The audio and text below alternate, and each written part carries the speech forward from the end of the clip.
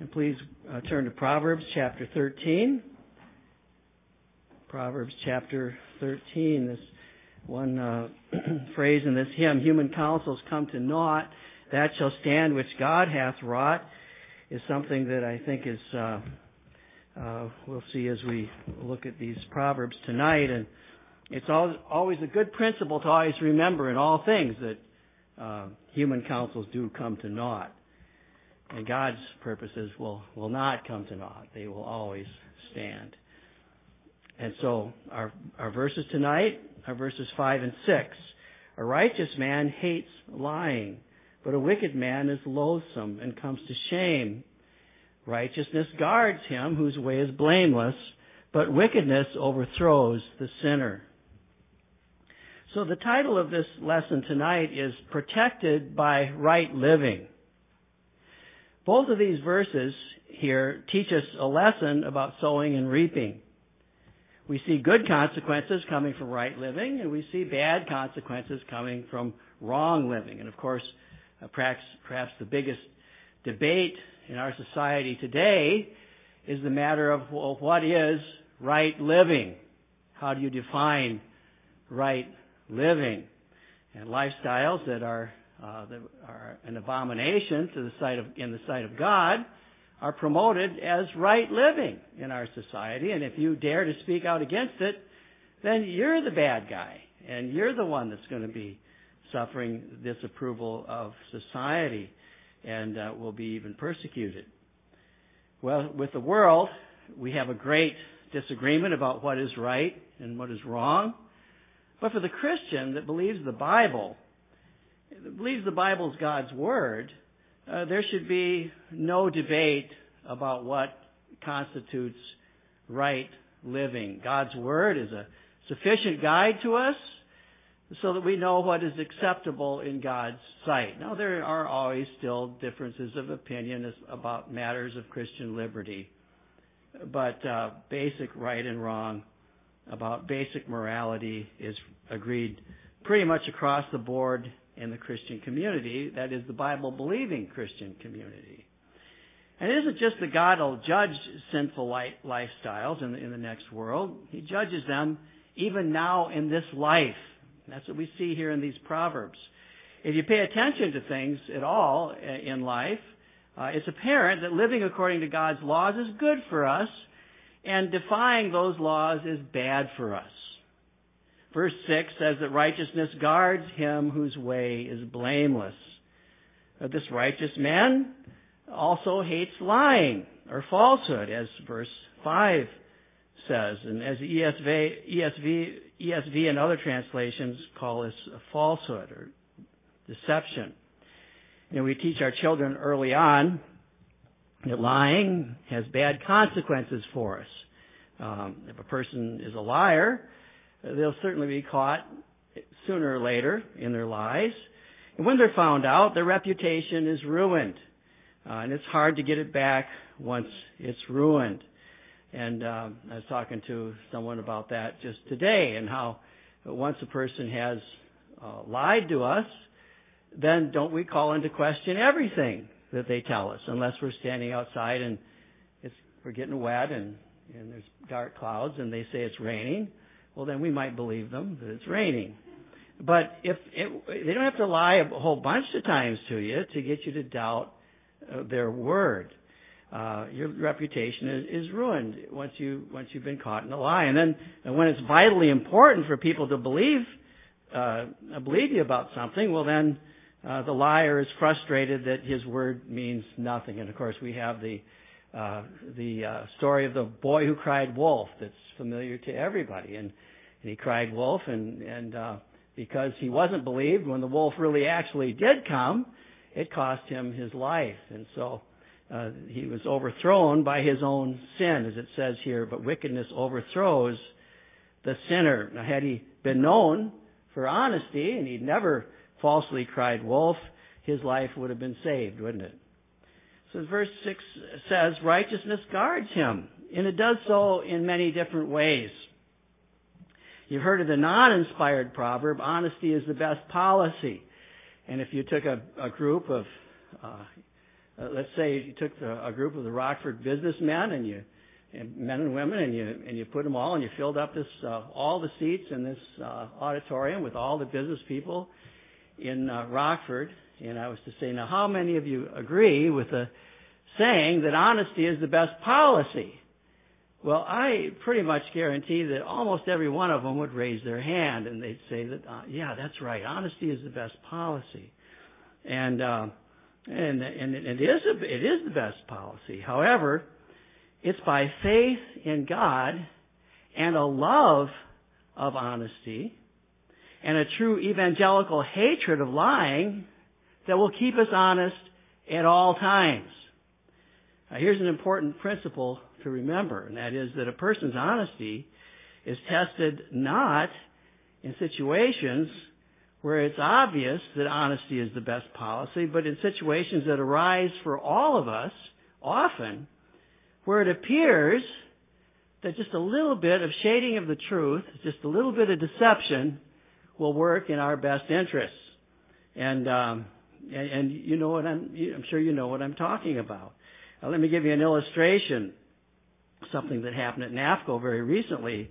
A manager of one of our customers ordered us to do something. We'd had a major reject, and it was back in April, and they ordered us to do something.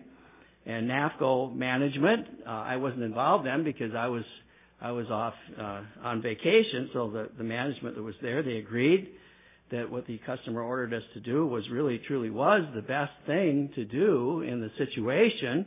And so we quite willingly, we would have obeyed them anyway, but we were even more than willing to do as they suggested, as they ordered us.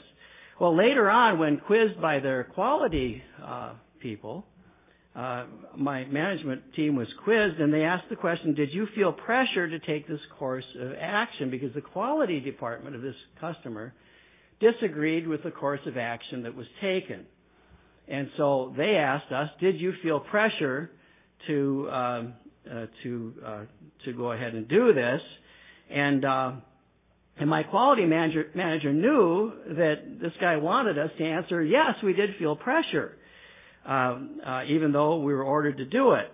Well, we felt no pressure because, again, we agreed with him, with this manager that ordered us to do this. So this quality manager was disappointed when we said, no, we felt no pressure. And it would have been very easy to say, well, just not even to lie, but just to say, well, they ordered us to do it. And if you just said that, just that much, well, they ordered us to do it, it would have left the impression that we felt pressured to do it and we did it against our will. But that would have made us look good in the quality manager's eyes, but it would have been a deception. It would not have been the complete truth. And it would have been a half-truth that would have been intended to deceive. It would have been a falsehood. You see, these kind of situations come up very often in business.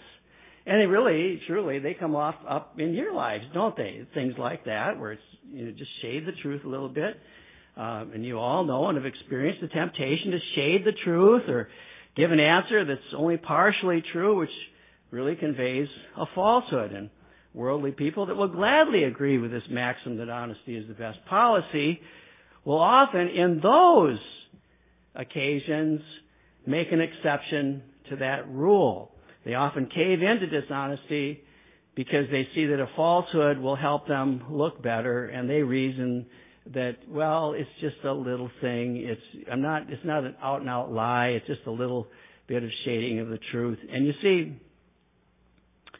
it's because they don't love righteousness. You see, when they say honesty is the best policy, it's just because honesty is the best policy when it seems that honesty really is the best policy. It's all has to do with what seems to work best. And so if a little white lie will work, then we'll go ahead and do that. But they go further than that. We know that businessmen go further than that. And they'll come out and outright do a bald-faced lie if they think that's going to save their business or that's going to help them look better in front of their customers. And they'll come to the chamber meeting and they'll say, yep, honesty is the best policy.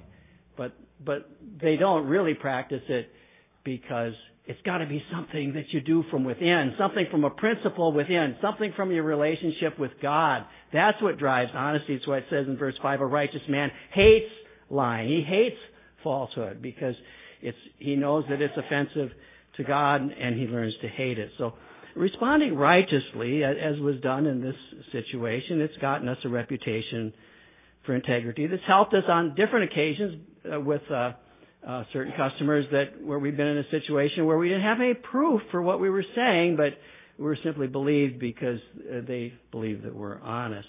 Now here you take two children. One is known for lying occasionally, and the other is known for being honest, even when it comes, even when it might get him or her into trouble. Now this child is also known for being kind and never causing trouble. Now then, imagine then there's an altercation of some kind in the classroom, and the only witnesses are these two children. Now, the school principal, who knows these children, hears both stories, which are radically different. Which one will he believe? And now, this is a real situation. I was talking to a man just a couple months ago who his daughter is the one they always call in because they know if she was in the classroom, her version is always going to be the truthful version. And so it's because of her reputation. So it's not a far-fetched scenario at all. In fact, I know a scenario where there was two bad boys, and they were in a situation where there was a parked truck in a field, and one of those bad boys threw a rock through the back window of the truck. And he came back, and when it was known the back window was broken, and it was suspected which boys were involved in this boy lied and said that the other bad boy had done it. And the other bad boy, had not done it, but he had a reputation for lying, just like the other boy that did throw the rock through the window. Well, what a situation for parents to have to deal with, but in this particular case, there was a third boy that did actually witness the situation, and this third boy is a boy that was known for integrity. He was known for honesty. And so the third boy was asked, and he told the truth, which boy threw the rock. And then it was known who threw the rock. Otherwise, without that, nobody could have possibly known. And it all comes down to what is the pattern of their life. The Bible says even a child is known by their ways, whether they are good or whether they are evil. See, without the one honest boy as a witness, we simply just couldn't have known what would have happened. So do you see how righteousness guards him whose way is blameless? And not only does it guard him himself, but sometimes he's a guard to someone else. Like, for example, he rescued the one bad boy who was innocent in this situation by his own honesty. So your honesty can help you, and it can help someone else. So righteous living guards us in many practical ways. I think about obeying traffic laws, not speeding, not driving sober, not driving sober, not texting and driving. All of these things could keep us from a traffic accident that could kill or injure somebody or someone else. I told you the story before about one of the farm boys just down the road from us many years ago when my kids were in high school. And he was 15 years old, and he was picked up by another boy and to go into town. And then they picked up two other young boys in Sherland, and the kid that was driving was going, they estimate, probably 90 miles an hour, and on Forest Preserve Road there, it's he claims a deer jumped out in front of him. Anyway, he wrapped the tree around the car, killed everybody in the car except the driver. Now, can you imagine? This boy's got to live with this the rest of his life, and one of my daughters knows him and knows that it is a hard thing for him to live with, knowing that he killed three of his friends. And why? He was living unrighteously. He was not obeying the rules. He was sinning, and his sin got people actually killed. And now let me say something to this. We got a few young people in here. Listen to me. If you're ever in a car and they're driving recklessly, you tell them, you either drive responsibly or you stop and you let me out. And if they refuse, then you say, look, I will tell my parents and you're going to be in big trouble. you better enforce that. Because if one of these three boys that died that night had done that, those boys would have lived. And so I've exhorted my daughters when they were that age. I said, don't you ever ride with a boy that's driving recklessly, and keep your mouth shut. Don't you ever do that. Your very life could be in danger. That's just since we got some young people in here, I thought, well, I'll just mention that. Hopefully, you'll never be in a situation like that.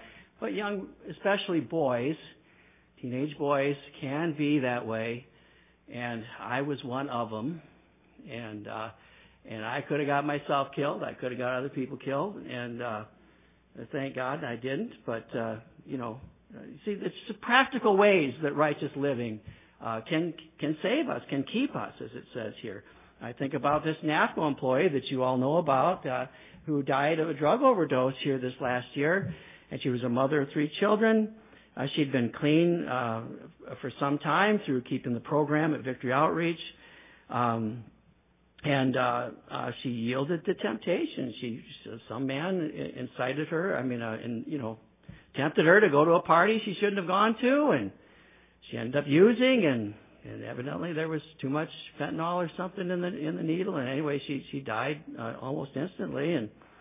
But you see, had she said no when she was faced with the temptation to backslide and to do drugs, this righteousness would have guarded her and would have saved her life, and it also would have kept her children from becoming orphans.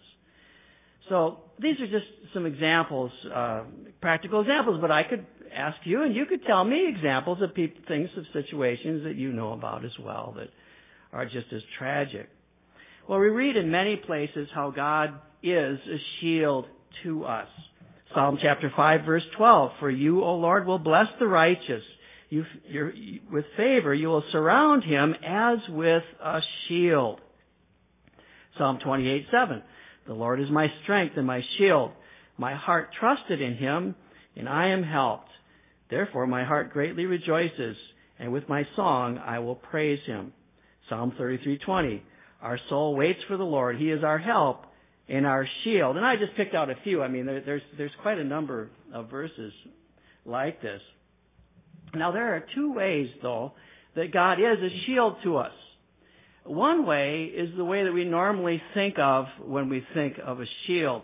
We think of God protecting us from our enemies. We think of like the fiery darts of the wicked one talked about in Ephesians chapter 6. We take up the shield of faith with which we will quench all the fiery darts of the wicked one. Our faith prevents us from succumbing to the temptations that the devil throws at us. Our faith makes his fiery darts ineffective. But the other way that God shields those that are his it's like this. We follow his guidelines. We walk in obedience to him.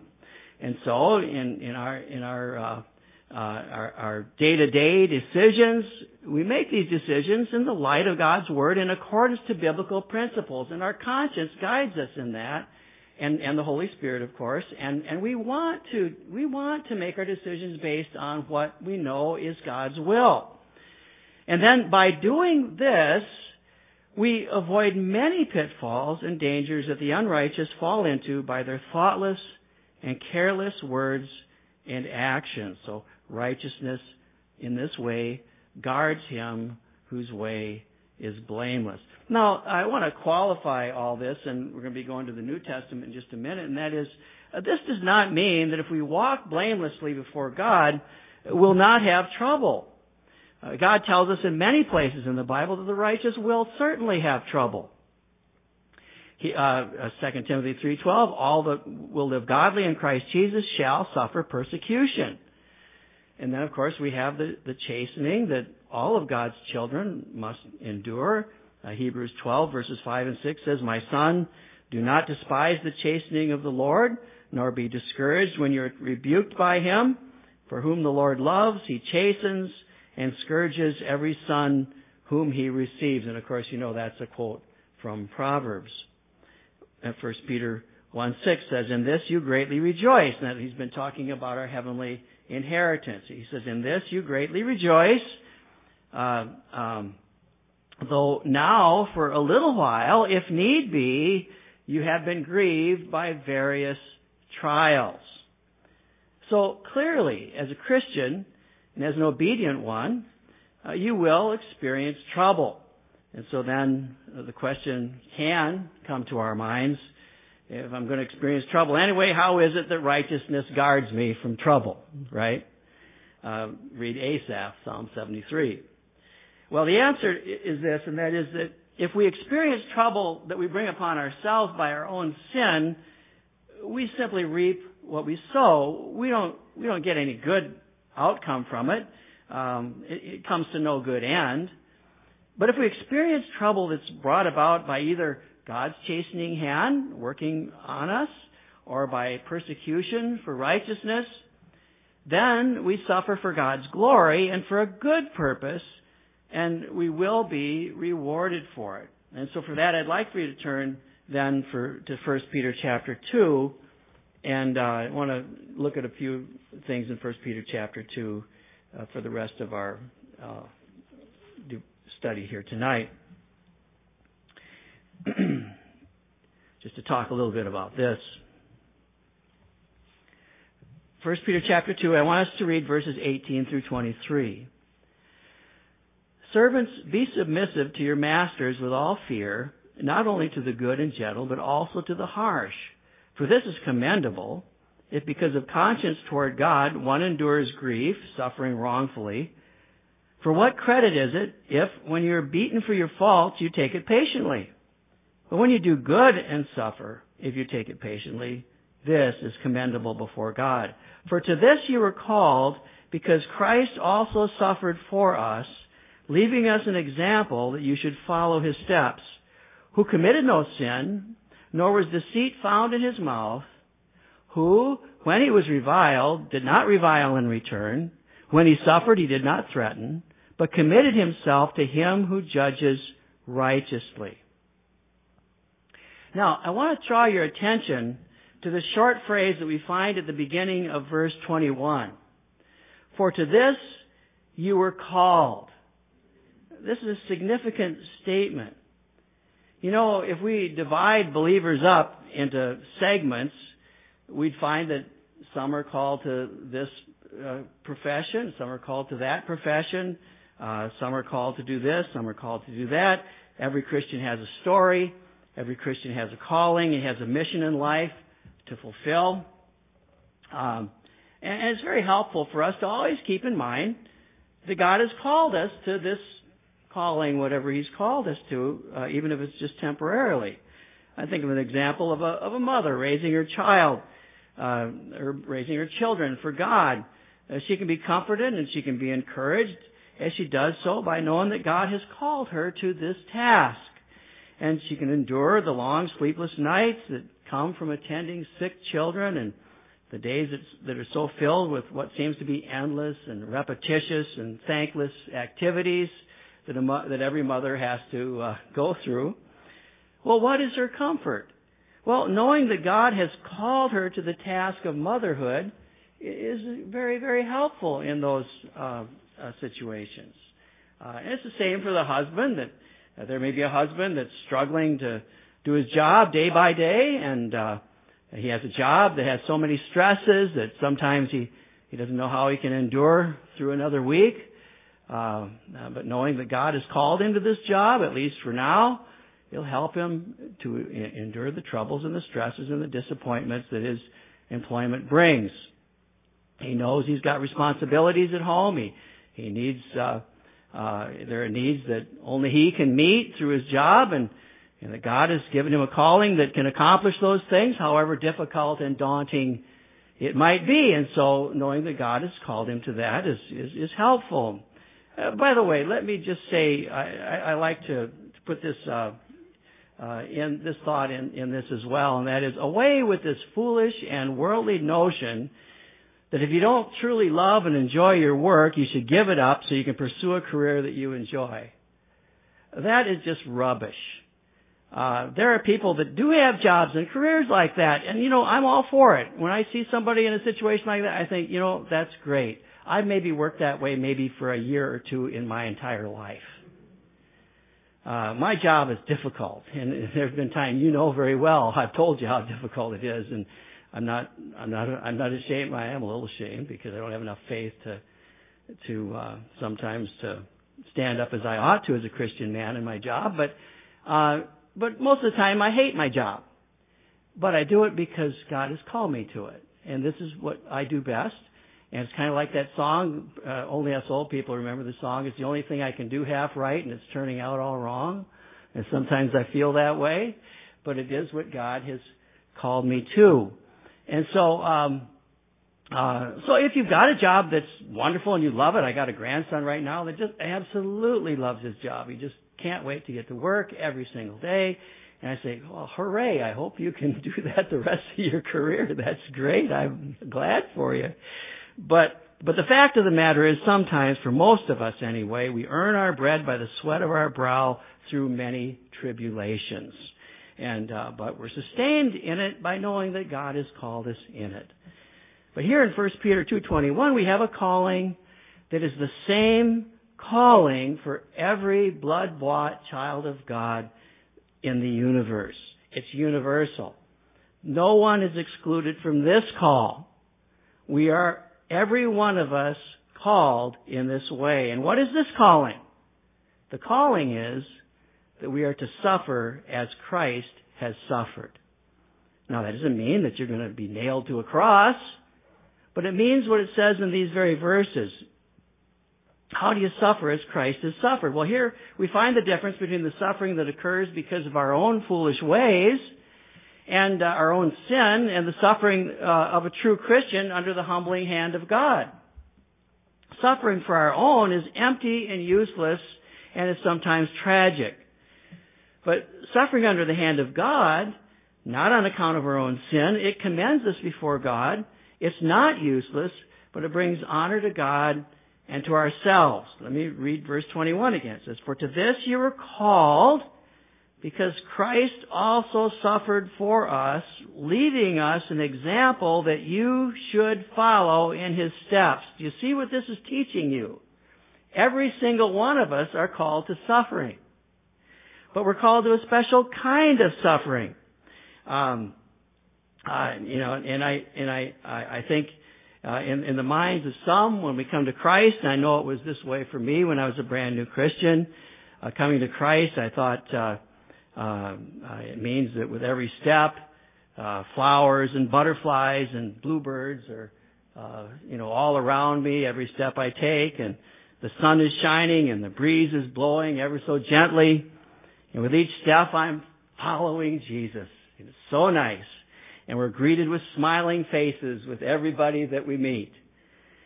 But that's not what Peter says really is the Christian life. He says that Jesus suffered for us, leaving us an example that we should follow in his steps.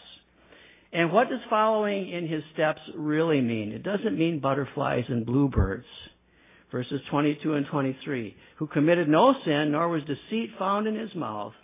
Who, when he was reviled, he did not revile in return. When he suffered, he did not threaten, but committed himself to him who judges righteously. And this is what we are called to do. And if we don't suffer in this way, we are not following in the steps of Jesus. There are two basic ways that we can suffer as Christ has, and so we follow in his steps. First of all, when we suffer innocently, as it says in verse 20, for what credit is it if when you are beaten for your faults you take it patiently, you see. We have to suffer innocently to be suffering as Christ suffered. This is obvious. But the second way we need to suffer is really the hardest way, and that is that we see that we must suffer without retaliation and without complaint. Now, we see both of these here in verse 23. It says, when he was reviled, he did not revile in return. When he suffered, he did not threaten. So we need to, we see both of these things here. Now, these things go against our very natures, and especially when we suffer unjustly. When we suffer unjustly, what's the first thing we want to say? Yeah, exactly. That's right here in my notes. It's not fair. You've never said that. No. But I've said it, and I bet you there's a few of you that have said it. That's not fair. Well, That's the first thing that we think of when we suffer unjustly. It's not fair. And guess what? You know what? It isn't fair. That's not the point. Jesus could have said that. Couldn't Jesus, when he was hanging on the cross, said, this just isn't fair? Can you imagine, some of the language that comes out of people's mouths today when they say, this isn't fair, this, and they say other things about it? Jesus could have said those things. I mean, he couldn't say those things because he was the Son of God, and he was, I don't know the word for it, I can't think of it right now, but he wasn't about to say those things. But Jesus really, truly was suffering innocently, more innocently than we have ever suffered, and he didn't cry out and say, God, this isn't fair. That wasn't the point. And he committed, it says here, he committed himself to him who judges righteously. There was never a complaint, but there was a quiet submission to the will of God. And this is what God wants out of us. He wants us to suffer without complaining. He wants us to suffer committing ourselves to him who judges righteously, because we believe he really does do righteously. And he really is going to make this thing come out all right in the end if I'll continue to trust him through it.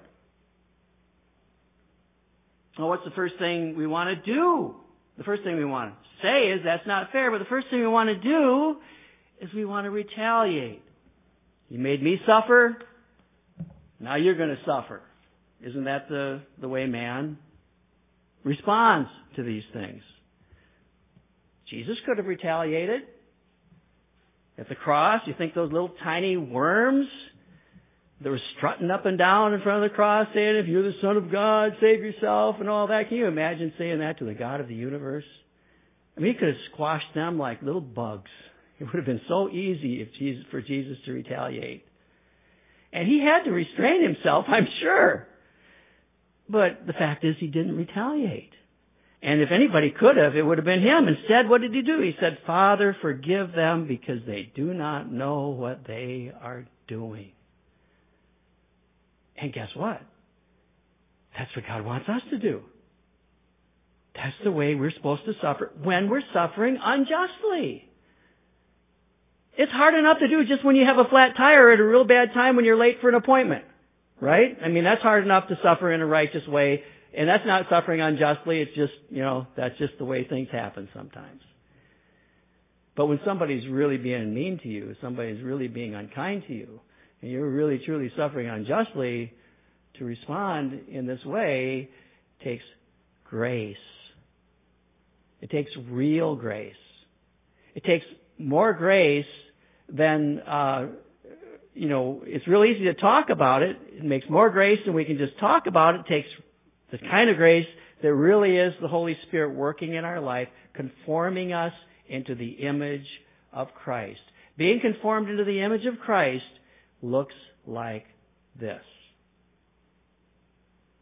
The way Jesus suffered. Now, how do we relate what Peter's saying here with Proverbs 13:6? Righteousness guards him whose way is blameless, but wickedness overthrows the sinner. Well, I've already hinted at it and mentioned a couple things. Well, we have two places that we can stand in our sufferings. We're going to have to suffer at some time in our lives. I think I've covered that. You're going to suffer if you're wicked. You're going to suffer if you're righteous. We can't get out of this world without suffering. But there's two places we can stand. We can stand with Adam, and we can suffer under condemnation. Or we can stand with Christ, and we can partake of his suffering, as we've talked about here tonight. We can suffer for the glory of God, the glorification of God, and of ourselves also.